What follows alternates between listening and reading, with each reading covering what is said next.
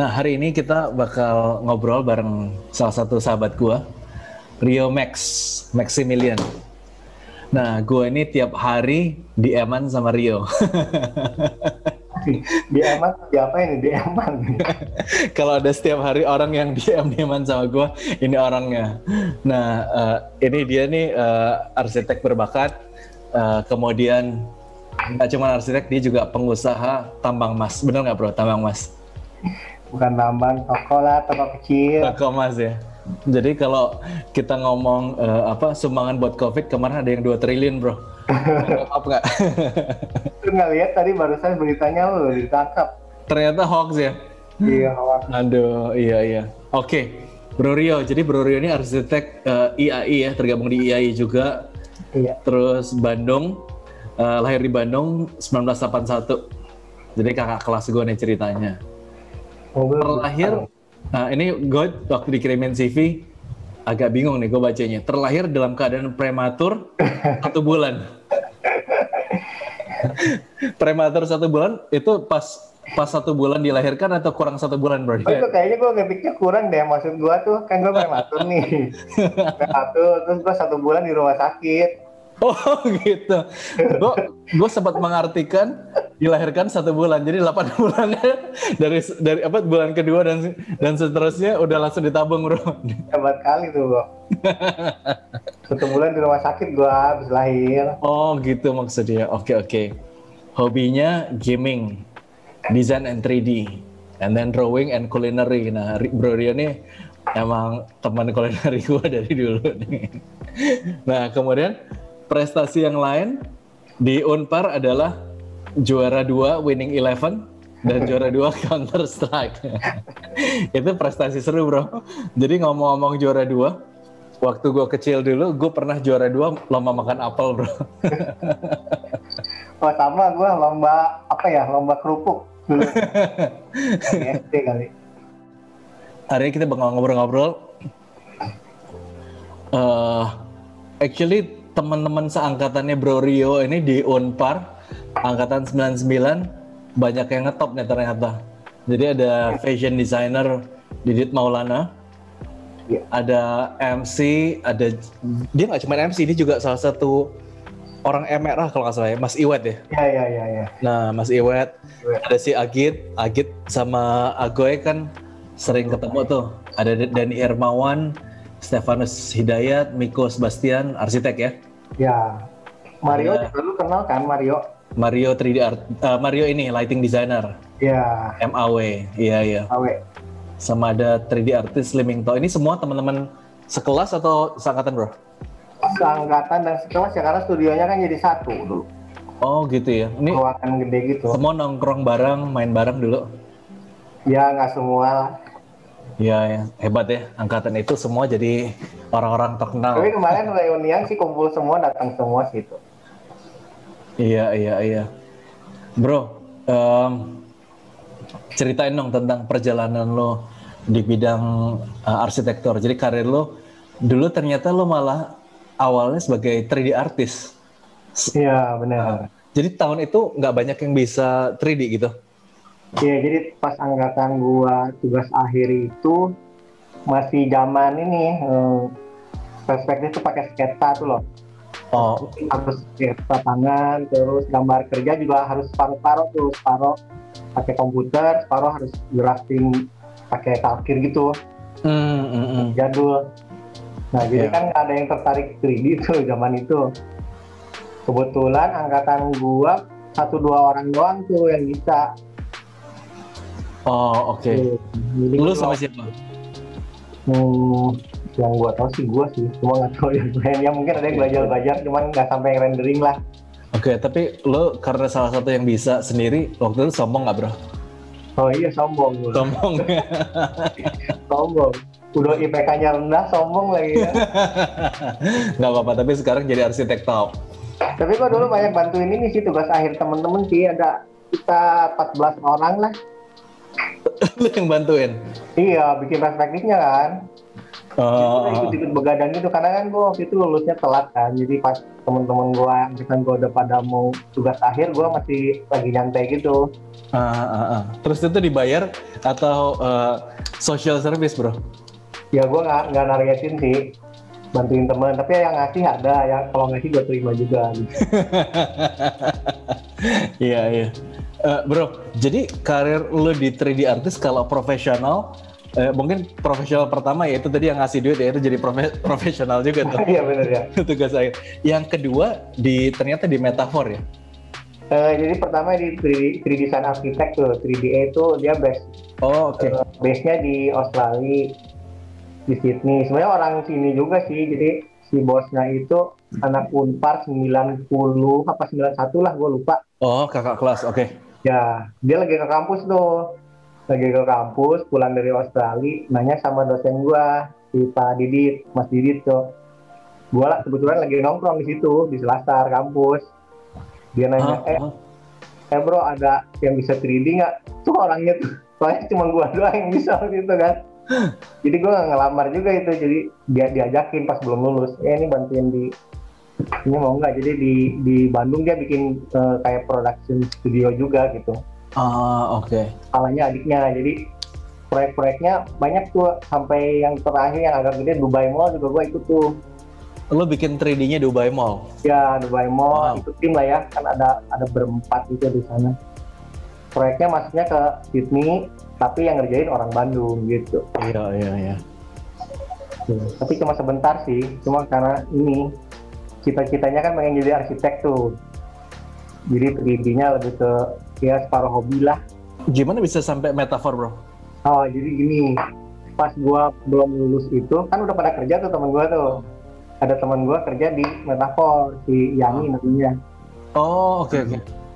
Waktu itu Pak James lagi nyari juga yang bisa 3D sedikit kan zaman itu memang. Ini ada temen nggak bisa bantuin, nawarin.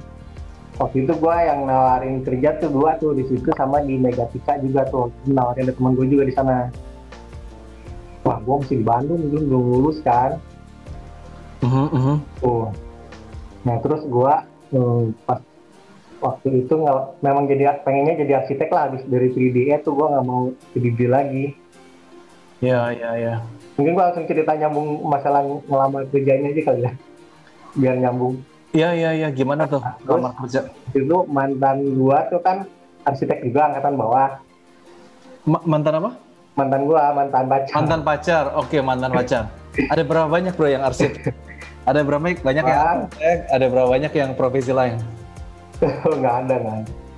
Itu jangan menyebar hoax deh.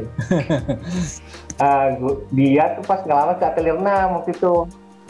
Oh bukan metafor kan udah freelance lah ibaratnya ya? Belum, gue belum ke Jakarta. Oh belum Jakarta. Okay. Nah, dia ngelamar, gue nemenin ngelamar doang nih ke Atelier 6 tuh. Jadi gue nggak ngelamar juga ke Atelier 6 tuh, dulu nggak ngelamar. Oke. Gue nemenin dia kan interview, gue bawa CV sih. Terus si bosnya kan Pak Panogo gitu yang pegang direktur utamanya. Dia nanya sama mantan gue, itu diantar siapa? Oh diantar saya arsitek juga mau ngelamar. Ya udah panggil sekalian sini gitu ya. Jadi gue di interview tiba-tiba dadakan di situ. Tapi lo nggak bawa CV? Bawa gue. Tapi lo intensi kesana nggak untuk interview?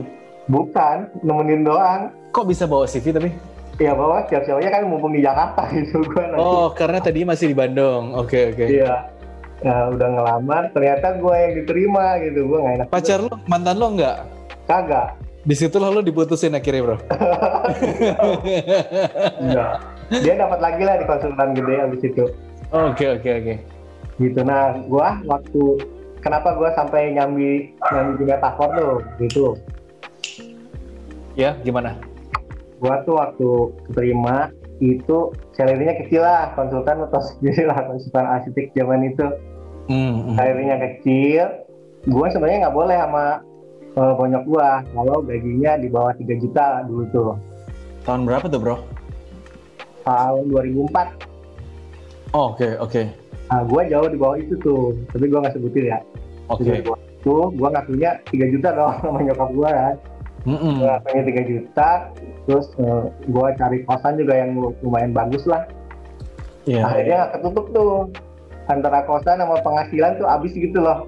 Iya. Cuman buat living cost doang ya? Iya, buat living cost doang. Akhirnya gue harus nerimain kerjaan lain kan. Jadi hari pertama gue kerja di Atelier 6 itu, sorenya gue langsung ke Metafor tuh. Langsung nemuin teman gue sama kenalan sama si Pak James-nya. Oh, yang nyari 3D artist tadi? Iya, jadi freelance itu di Metafor tuh dari 2004 sampai 2009 freelance 3D lah sama mereka. Jadi banyak juga sih proyek-proyek mereka yang gue sempet pegang. Oke. Gitu. Dari zaman kantor mereka masih di Wahid tuh, terus pindah ke Wijaya ya waktu itu. Sekarang sih udah di PIK. Iya. Masih kontak sama Pak James? Masih, kemarin juga awal tahun masih ketemu. Iya. Kemarin kita juga baru dipanggil sama Pak James nih, Metafor. Nah, gimana ceritanya kok bisa sampai ngerjain project 3D-nya Green and Green, Pak JJ? Itu ada temen gue juga di sana. Jadi siapa tuh, bro? Aku udah di mana-mana gitu. Mario bukan? Si ada 2 waktu itu, Chris sama si Savitri. Oh, oke. Kristianti kayaknya udah senior deh sekarang di sana. Oke. Sekarang gua dipanggil sama si Fitri. Jadi waktu itu tuh di bawahnya Pak Jeffrey ada Pak Subianto. Lu kenal nggak? Udah nggak di sana sih? Udah nggak kenal, nggak ketemu.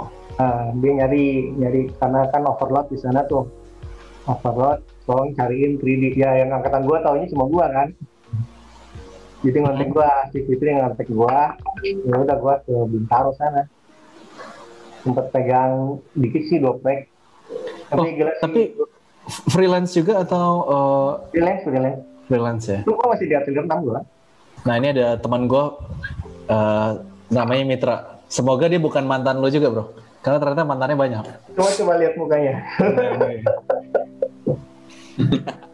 Jangan, waduh, yang ini bukan mantan gua tapi kayaknya udah pernah ini loh. Korban dong ya, nggak ada ikatan. Oke, lanjut ya, bro. Oke, lanjut. Tadi kita ngobrol tentang dulu di Bandung, pindah ke Jakarta, Unpar. Kemudian kita pengen ngobrolin. Jadi gini, bro. Gimana? Gue tuh penasaran sama masa kecilnya abang ini loh. Wah, yang ini panjang loh, bro, bisa bergilit-gilit. Highlight lo. Masa kecil gimana, bro? Kenapa bisa sampai kayak gini sekarang? Apa yang terjadi pada masa kecil, bro? Wah, yang terjadi apa ya? Ya kalau highlightnya sih, gua dulu sampai SD kan di Tasik tuh sama bokap nyokap. Terus gua emang nggak betah sih sama bonyok dari zaman dulu tuh, dari kecil. Kayaknya tuh karena tertanam di pikiran tuh ini loh, abis gua yang prematur itu kan sebulan di rumah sakit. Kalau zaman dulu kan dikit-dikit dikwepang gitu loh. Iya. Gue sempat dikasihin ke saudara gue 2 kali tuh. Jadi dikasihin ke saudara, meninggal saudara gue. Kasihin lagi, meninggal lagi, bro. Waduh. Meninggal lagi cuma 3 bulan. Nah, jadi pas pulang lagi tuh gue dikwepang lagi, sekali lagi di kelenteng. Oh, oke. Itu masih tuh gue jadi kayak merasa nggak deket aja gitu, karena kan kayak tanam, gue berarti nggak cocok nih sama bokap nyokap gue. Lu, bro, sorry, maksud lu diapain? Dititipin atau gimana? Iya, dititipin, jadi dia aku anak sama saudara gue. Diangkat anak, bro. Diangkat anak. Zaman dulu ya, kayak gitu ya. Jadi kalau lihat anak sakit kan zaman dulu ya harus inilah, harus dikwepang apa. Gue nggak tahu ada kayak gituan. Untung sekarang ganteng ya. Untung aja ya. Yang bilang ganteng cowok, bro. Gimana, gue susah merespon nih. Apa tantangannya, apa prosesinya, mana yang, ya mungkin lo mau cerita 2-3 project yang lebih susah dibanding yang lain? Mungkin ya, yang pertama yang di Dikti dulu kali ya, itu kan pengalaman pertama gue kerja di konsultan besar. Iya. Iya, jadi waktu itu kan itu hari pertama gua masuk masih nganggur tuh di kantor. Apa? Pertama masuk masih nganggur di kantor. Gua mau ngapain? Iya. Berapa hari gue dikasih tuh sama senior gua. Nih ada sayembara nih. Sayembara tertutup. Jadi waktu itu ada 10 peserta lah. Ada gua, ada konsultan lain, terus yang lain tuh universitas-universitas. Oke. Diundang karena kan itu kan Diknas kan. Jadi mereka mau bikin gedung baru 20 lantai di sebelah MPX itu. Waktu itu masih ada gedung lama gitu. 20 lantai, basement 3, ada function hall-nya. Ininya buat perkantoran lah. Nah, terus gua dikasih. Jadi di sana tuh waktu di Atelier 6 suruh ngedesain bebas tuh, ngedesain dulu. Layoutnya emang udah ada sih, layout basic ada, suruh dikembangin. Tiap berapa minggu gua asistensi sama bos-bos tuh, sama BOD, Board of Design, itu berenam ada semua tuh dulu. Pak Dimusit, Pak Ruhyat, Pak Sidarta dan lainnya itu masih ada. Gua presentasi konsep, benar ini karena kan gua presentasi pasti sama 3D juga dong. Lengkap kan, dari layout, 3D segala ada. Cuma memang ada masukan beberapa lah dari Pak Yuswadi gitu, ini jangan terlalu genit dong bangunan pemerintahan, lu jangan bikinnya genit-genit kayak gitu-gitulah. Oke, terus gua waktu itu ya coba bikin benar-benar sendiri tuh gua, dari bikin gambar, nyetak gua, yang nempelin ke papan presentasinya juga gua sendiri tuh, dengan berharap wah mudah-mudahan nih menang nih, jadi paling nggak portfolio gua bagus kan. Iya. Kebetulan ya menang gitu, kebetulan. Terus jurinya juga kan waktu itu Pak Sandi Siregar tuh, almarhum profesor di ini juga, di Unpar juga gitu. Jadi habis itu ya lumayan sih, jadi pengalaman pertama gue, karena di proyek itu gue belajar dari awal sekali tuh, dari tanah kosong, desain dari nol, dokumen kontrak juga di Atelier 6 tuh mereka sama kita tuh open gitu loh, gue boleh lihat, gue pelajari. Kebetulan itu juga proyek pemerintah juga kan, makanya anggaran nasional, jadi intrik-intriknya banyak tuh. Jadi selain masalah desain, masalah administrasi juga harus ngerti. Terus gue termasuk belajar ngecek RAB segala macam tuh, itu gue banyak dapat ilmu di situ lah. Dan proyeknya cukup panjang tuh. Dari berapa lama bro? Berapa lama? 2008 bro. 4 tahun ya? 4 tahun. Apakah ini salah satu proyek yang bikin lo matang bro? Iya, secara ini ya, jadi yang gua bawa waktu itu bareng waktu sama bantuin Hans bikin Vindate pun itu jadi bekal gua yang cukup signifikan gitu, dari gimana gua ngatur karyawan gitu loh. Aturan-aturan Depnaker kan mereka ikut tuh, aturan lemburan, aturan jam masuk, aturan yang gitu-gitulah. Ternyata banyak itu gua belajar banyak di Tilna. Termasuk dokumen kontrak, SPK tuh gua dokumennya banyak belajar dari sana. Terus standar gambar kan ada tuh, kayak layering lah, standar gambar kerja tuh gimana sih. Iya. Gitu. Nah kalau di sisi desain sendiri sih ini ya, jadi kalau gua tuh ngedesainnya, kalau yang aliran lama Atelier 6 denah dulu tuh, pokoknya function nomor 1, jadi form nanti belakangan gitu. Kalau yang aliran dulu gitu, jadi denahnya harus matang dulu secara sistem bagus, baru tampak dan lain-lain belakangan. Nah gua kan basicnya lebih suka bikin gubahan masak tuh, jadi gua coba kawinin aja, jadi denah setengah matang gua lagi bayang-bayangin kalau 3D-nya gua rubah-rubah gimana sih. Jadi dari dua sisi lah gua kalau ngedesain tiap-tiap seperti itu. Dan gua juga di sana di Atelier 6 selama gua dari 2004 sampai 2009 itu ngerjain proposal banyak banget bro, hampir 100 ada kayaknya. Jadi kan banyak tuh, dulu kan masih top 10 mereka kan, masih di BCI Asia tuh masuk top 10 tuh, konsultan terbesar. Jadi tawaran proyek tuh banyak. Nah disitu gua pakai buat melatih ketajaman desain lah, karena kalau diam di satu proyek terus kan monoton tuh. Exactly. Meskipun itu project belum jalan aja, tapi kalau misalnya exposure-nya banyak kan jadi ini ya. Iya benar-benar. jadi makin matang. Proyek itu tuh jadi buat ya terutama buat yang baru lulus juga ya, itu tuh jadi dilemanya gini, lu dapat proyek gede nih langsung tapi kan panjang. Nah, sementara lu harus punya kegiatan lain yang bisa mengasah desain lu gitu loh. Iya. Nah itu kan banyak yang generasi lama tuh jagonya di engineering tapi begitu ngedesain dari nol bingung gitu. Iya. Jadi nggak bagus karena kan jarang diasah itunya. Nah, jadi waktu di sana juga gua minta emang sama Pak Panogu sama bos-bos juga kalau ada proposal gua aja yang ngerjain gitu loh. Sampai lembur-lembur, sering nggak pulang gua dulu. Iya. Pulang mana gua di sana juga kantornya juga kan kantor lama tuh di Cikini. Suka kadang banyak kecoa tuh bro. Takut gua. Gua kira banyak hantu. Hantu mah enggak, gua lebih takut kecoa daripada hantunya bro. Bro, gue punya pertanyaan lain. Ekspresi lu kalau ketemu kecoa teriaknya kira-kira gimana? Seperti gadis bro. Maconya hilang ya. Hilang. Terus. Oke, itu terus. Gua begitu 2008 selesai, proyek itu juga pas selesai juga.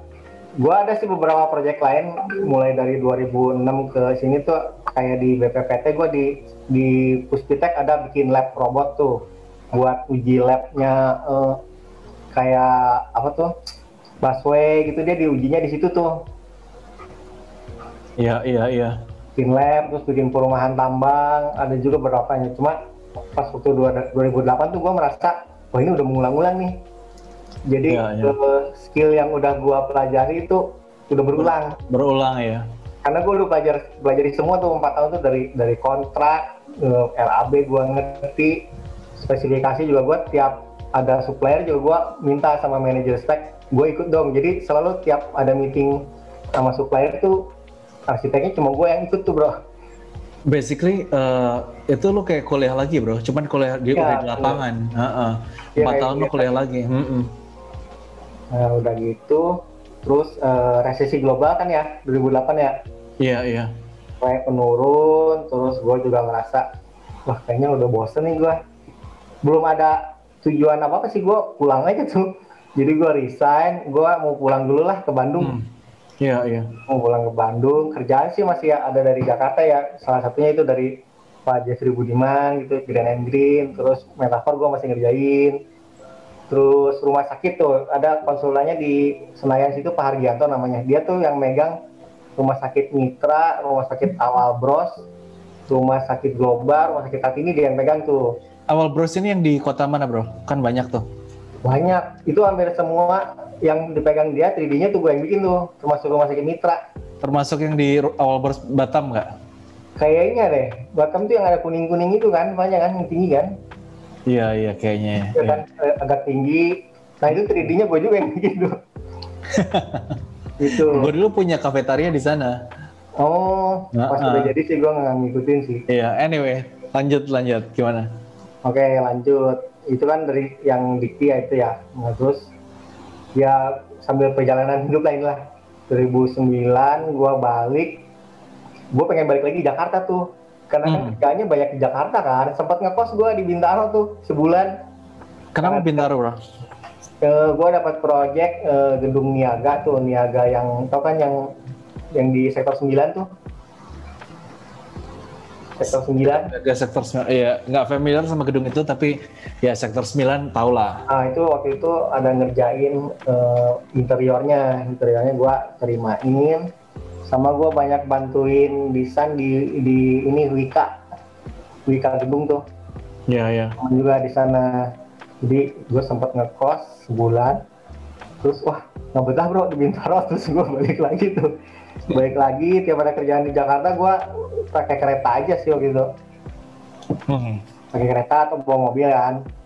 Nah terus gue bingung nih, wah pengen balik lagi. Nah kebetulan si Hans ngajakin 2010. Hans Vindate ya? Ya 2009 akhir tuh dia cerita, yuk ketemuan yuk di Jakarta. Gue lagi mau bikin ini nih, bikin company katanya. Udah deh, ayo kita ketemu gitu. Kan gua kenal sama dia dari 2008 tuh. Oh, kenal di mana tuh? Dari 3D juga, dari proyek. Jadi part company-nya dia yang lama tuh banyak ngerjain interior sama gedung juga lah. Nah itu kan desainnya dari dia kan, 3D-nya dari gua, kenalnya di situ. Ya terus 2010 dia ngajakin join. Jadi dia punya konsep Vindate kan, jadi wadah buat inilah apapun juga itu. Gua diminta ngisi untuk 3D sama arsitek karena dia kayak cuma interior kan. Iya. Oke ya udahlah, gue pikirnya ya emang ini mungkin emang udah jalannya gue kudu balik ke Jakarta, ini udah pas gitu. Ya udah, jadi mulailah itu di Vindate merintis sama-sama dari 2010 awal ke 2020 ya, 10 tahun ya. Iya bro, pas kan, 1 dekade. Wah luar biasa. Kemudian bro, kan sekarang lo bikin satu company baru. Namanya juga unik deh, namanya Djalmo Manungso. Iya. Manungso artinya Manunggaling Roso. Nah, lo bisa ceritain sedikit bro, arti nama yang unik ini? Iya, itu sebenarnya berawal dari gua ya nyambung ke ini si pelayanan itu. Jadi kan tahun 2015 atau 16 sih gue ya. Itu 3 tahun gua pelayanan di Gereja Theresia tuh, jadi prodiakon kan, bakti hosti. Cuma kayaknya nggak pas buat hati gua gitu. Model pelayanan yang langsung ketemu umat gitu, karena gue juga kan bukan orang suci juga kan. Terus gue waktu itu sempat berpikir, aduh gue pengen melayani dalam bentuk klien, bisa nggak sih gitu yang sesuai profesi lah, jadi kan nggak canggung gitu ngerjainnya. Akhirnya dapet yaitu nyambungnya ke proyek Bumi Silih Asih itu. Bumi Silih Asih ini yang pastori di Bandung itu ya bro? Ya. Iya. Pastoran di Bandung. Jadi waktu itu kakak gue cerita, nih Keuskupan Bandung lagi nyari arsitek, udah beli tanahnya di Muhammad Ramdan, tanahnya 4.000, lu bisa nggak masukin proposal? Oh boleh deh. Nah di situ gue udah langsung kepikiran tuh, gue ini mungkin melayaninya ke arah kayak gini nih, lebih cocok. Gue ngobrol sama Hans juga, bro kira-kira lu mau nggak kalau pro bono ini? Jadi nggak ngecas gitu sama sekali, bener-bener pelayanan nih, karena ini kan bener-bener buat umat kan, dia bikin juga. Hans setuju juga tuh, Hans setuju. Ya udah, kita presentasi sama Bapak Uskup, terus mereka tertarik gitu untuk pakai Vindate waktu itu. Oke. Proyeknya jalan. Tapi itu di tender nggak bro? Atau langsung penunjukan langsung? Dia bukan tender, ini pemilihan lah. Dia pilih beberapa yang dia tahu, terus ada juga yang masukin ini juga ya, company profile lah ke mereka. Oh, I see. Terus gue dengan backgroundnya, ya gue itu kan dekat rumah gue juga itu di Bandung tuh. Udah dekat rumah, terus gue juga kan sempat pelayanan, maksudnya tahu kalau yang Katolik biasanya panitianya lebih seret, kalau lingkungannya Katolik juga gitu biasanya kalau itu. Gitu Iya. Nah gue dapet, terus di uskupnya juga kan termasuk uskup termuda tuh, masih muda dia dibanding yang lain ya. Kalau yang lain kan udah senior tuh, Monsignor Anton tuh termasuk muda, jadi pemikirannya juga beda lah. Jadi konsepnya dia tuh pengen nyatuin semua kegiatan keuskupan di satu tempat, karena kemarin itu kepisah-pisah, ada yang di Buah Batu untuk recording, ada di Jalan Jawa untuk yang kantornya. Mereka mau di satu tempat, terus kalaupun ada kegiatan kayak rekoleksi tau kan? Iya, rekoleksi. Nginepnya di situ juga, jadi di situ ada penginapan, ada meeting roomnya, ada ballroom, ada library juga. Kalau masyarakat sekitar mau pakai boleh gitu lah, itu mau disewa kayak mau apa. Oh, oke. Tuh, jadi secara fungsi dia udah jelasin ke kita, terus ya udah gue langsung mulai desain tuh, karena kan begitu dia bilang ayo dah kamu Vindate, oke deh kita siapin kontrak dengan nilai 0 seperti itu. Kontraknya ada, tapi nilainya 0 kan. Terus kita mulai desain 2016 sih, itu mulai desainnya 2016 2017 lah gitu. Secara konsep arsitektur ya gitulah, biasalah ada aspek green buildingnya, karena mau air hujan dipakai lagi dan lain itu, semua ada sistem solar panel walaupun belum dipasang sampai sekarang. terus cross ventilation gitulah standar kalau ininya untuk arsitekturnya. Nah terus dari project itu sudah Sorry, selesai. gue potong dikit ya. Ya. Bedanya apa sih? Lu desain doing proyek untuk tempat ibadah sama yang biasa. Main challenge-nya apa? Dari segi desain atau dari segi manajemennya? How do you see it? Dua-duanya juga ada pengaruh ya, karena kalau tempat ibadah tuh ya, halo, Iya, kita dengerin. Putus. Dia freeze. Dia freeze emang suka gitu ya? Itu pura-pura freeze gitu ya? Nggak bro, itu emang suka gitu dia.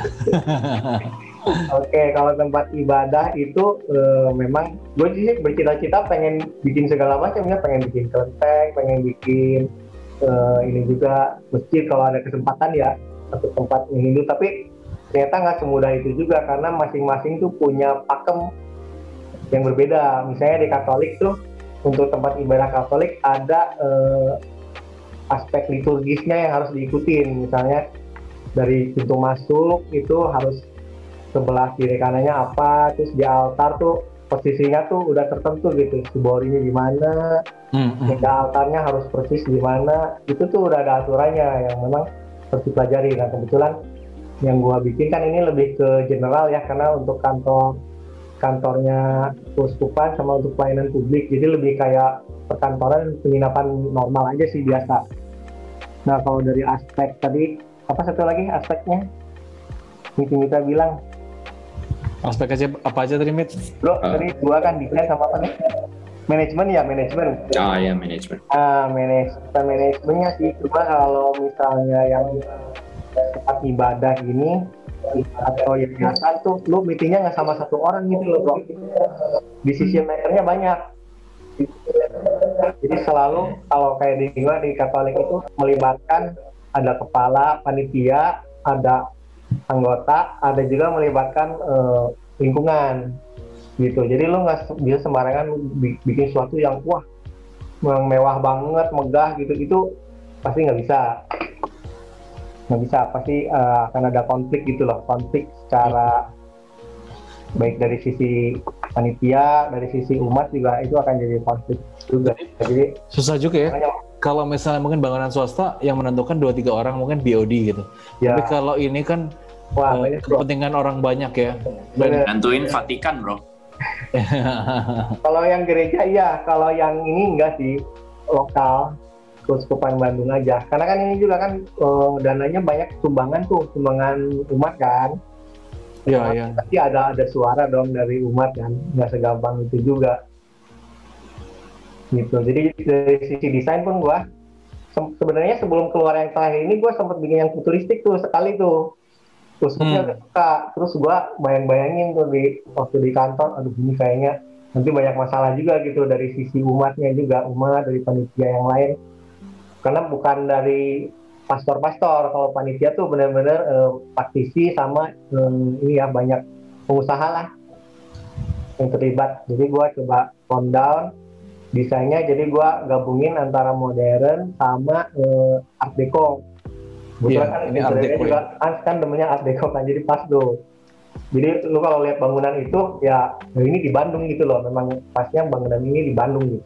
Jadi gua pengen kasih lihatnya tuh, oh ini bangunan ini memang cocoknya di Bandung, jadi nggak ada terlalu banyak konflik. Itu aja masih ada konflik dari lingkungan sekitar tuh. Apaan tuh? Sekitarnya kan ruko ini nggak terlalu mewah, sempat ada dari Sumbang sih mewah. Terus gue ya nimpalinnya ya, masa dibikinnya kayak ruko juga kan nggak mungkin juga kan. Iya. Gitu. Cuma anyways itu cukup lancar ya, kalau di project itu gue cukup lancar sih. Sampai operasional semua juga oke. Jadi di Djalmo Manungso ini apa bro nanti yang lo kedepankan? Apa plannya dengan Djalmo Manungso? Oh iya, dari belum sampai situ ya. Jadi habis itu kan itu selesai 2018 ya, mereka pakai 2019, terus kemarin 2020 pandemi. Pada saat mulai pandemi itu gua mulai berpikir kayaknya arah hidup gua udah mulai beda nih sama Vindate gitu kan. Jadi gue ngobrol sama Hans juga, ini kayaknya gue mau mulai sendiri lagi gitu. Nah, kenapa gue pilih nama Djalmo Manungso? Djalmo Manungso itu artinya sebenarnya mankind. Bahasa apa tuh? Bahasa Jawa sih. Bahasa Jawa ya, padahal lu orang Sunda sebenarnya bro. Iya. Gue juga bingung tuh. Kalau orang Sunda jelma ya, bukan Djalmo. Jelma. Nah itu kenapa gue ambilnya mankind. Asalnya gue mau lebih ambilnya ke humanity, tapi kayaknya terlalu muluk udah kalau humanity. Gue kayaknya nggak terlalu berat, semua proyeknya pelayanan juga kan, betul juga kan. Oh oke, karena pelayanan itu tadi ya. Ya, untuk mankind. Karena dari dulu tuh prinsip gue untuk desain tuh nggak lebih ke egosentris ya, jadi lebih ke ya ini buat orang pengguna di dalamnya gitu loh. Kayak misalnya lu lah proyek rumah, ya kan yang punya duit dia, yang ninggalin dia. Masa kita maksain terus tuh, lu pakai stikernya ini loh, ini the best nih. Iya. Lah, saya kliennya nawar, jangan ini lu, gue nggak suka dah. Kan pasti tetap kita kan tone down juga kan. Dari sisi desain juga gue pilih sesuatu tuh dari sisi desain, maunya tuh gue di akhir project tuh dia happy, gue juga happy gitu. Jadi palingnya tuh yang paling penting ya bro. Iya, ada kebanggaan buat mereka kan. Ada kebanggaan buat mereka. Sama lah kayak gue waktu dulu desain di Atelier 6 juga. Dulu Pak Panogu juga selalu bilang gue, lu di setiap dikasih project itu kan memang ada prinsipalnya kan, dia prinsipalnya. Tapi lu tuh setiap project harus ada jejak lu gitu loh di proyek itu. Lu harus ada bagian yang lu desain sendiri gitu loh. Nah dari sisi baik arsitek kan gitu. Jadi gue juga terapin untuk ke klien juga. Kayak misalnya gue lebih seneng klien yang misalnya rumah tinggal tuh, yang rumah tinggal pertama tuh. Jadi yang bener-bener nggak tahu apa-apa tuh gue malah seneng tuh. Kayaknya hobi gitu. Jadi di situ kita bisa edukasi bareng, bisa ini ternyata dia sukanya ini, bener nggak dia sukanya ini. Jadi challenge tersendiri yang gue nikmatin gitu loh. Gitu jadi, ya. Nggak ngerti ini nyari koordinator gimana sih yang bener. Oh ini harusnya gini. Gitu loh, itu jadi yang gue nikmati sih hubungan. Jadi buat gue tuh hubungan sama klien nomor 1. Iya. Gitu, jadi desain nomor 2 lah. Desain nomor 2 buat gue ya. Nomor 1 hubungan sama klien dulu bagus, sampai maunya smooth gitu sampai akhir. Walaupun ada masalah ya gue pasti minta maaf duluan gitu. Ada beberapa project yang gitu, yang salah paham, ada yang sampai panggil arsitek lain segala macam juga ada gue. Ada terus akhirnya balik lagi ya. Yang sorry gue dulu. Oh mungkin gue dulu kurang responsif, kurang apa. Ya akhirnya ada proyek-proyek lanjutan gitu dari hal-hal seperti itu yang gitu. Nah terus balik ke Djalmo Manungso tadi kan, waktu itu gue proyeknya tuh mulai dari 2018 ke sini mulai makin banyak yang pelayanan tuh. Dari cuman sedikit, terus mulai ada bikin ballroom di kemarin yang pakai asuhan tuh. Terus yang agak besar sekarang kan itu yang rumah Duka Carolus ya. Jadi proporsinya tuh 40% ada tuh gua yang pelayanan tuh, dan gua cukup menikmati itu.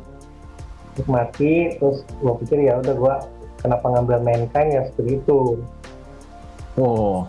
Jadi lo sisi humanity-nya strong juga ya, sisi sosialnya ya. Ya. As in lo bisa contribute di bidang yang lo geluti gitu. Iya, justru itu yang gue kan nggak bisa bro. Bagaimana gue bisa kayak atau si John? Lo kan lu udah nggak gitar dong, lu main gitar kan di gereja lu?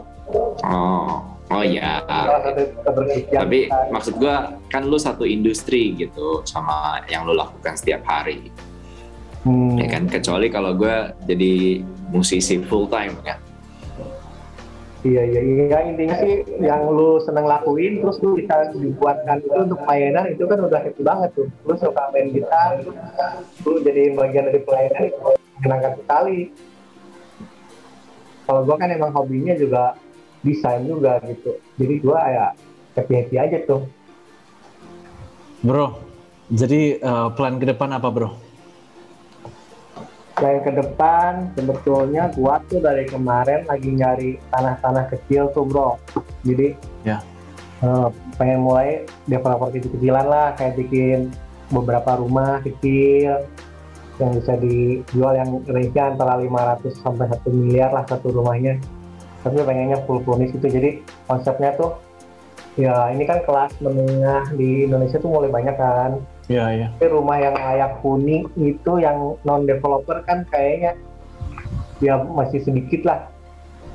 Iya. Kan jadi pengen bikin sesuatu yang ya itulah perumahan itu satu yang di bidang real estate. Terus kemarin lagi pikir lagi mulai desain furniture buat kucing gua sih bro. Bro dari Tapi hilang. Hobi lain. Tapi hilang. Enggak, ini ada ini lagi tidur nih buat gua nih. Loh, katanya hilang. Hilang yang di kampung. Yang ini tidur nih. Tuh. Jadi furniture ini buat apa aja, bro? Dari tempat tidur, terus aksesorisnya ya rumah-rumahannya. Terus mau ada baju-baju juga. Ya itu yang buat lucu-lucuan lah. Arsitektur tapi untuk pet ya, bro? Iya. Gue bikinnya sempat kepikir, wah bikin yang kayak desain bangunan yang beneran gitu. Iya. Kayaknya lucu. Art Deco juga bisa ya, bro? Art Deco ya? Bisa, bro. Terus yang lain kan masih ada toko emas tuh, punya keluarga satu. Terbaru. Cuma itu kayaknya kita mau nyari buat di sini juga ya, Gading Serpong sih. Karena kan kita udah pindah ke sini. Iya, ini baru pertama nih gue kenal banyak arsitek baik interior design, tapi yang punya toko emas dan sukses usaha toko emas baru Rio Max. Aduh. Jadi kalau misalnya bro, itu nama lu cocok buat bikin forex juga bro, forex exchange gitu, Max, Maximillian gitu loh bro. Jadi kalau misalnya orang minta modern classic yang ada goldnya, wah, lu tinggal ngomong say no more, oke? I have my gold store. Tapi gue nggak suka pakai perhiasan gue, malas gue. Nggak apa-apa, yang penting itu baru humble bro. Jadi punya toko emas tapi nggak pakai perhiasan. Apalah ya. Thank you Max for your insights. Ya, thank you juga. Kita bisa lama nih sebenarnya, cuma kita save it for the next episode. Yes. Rio Maximillian guys.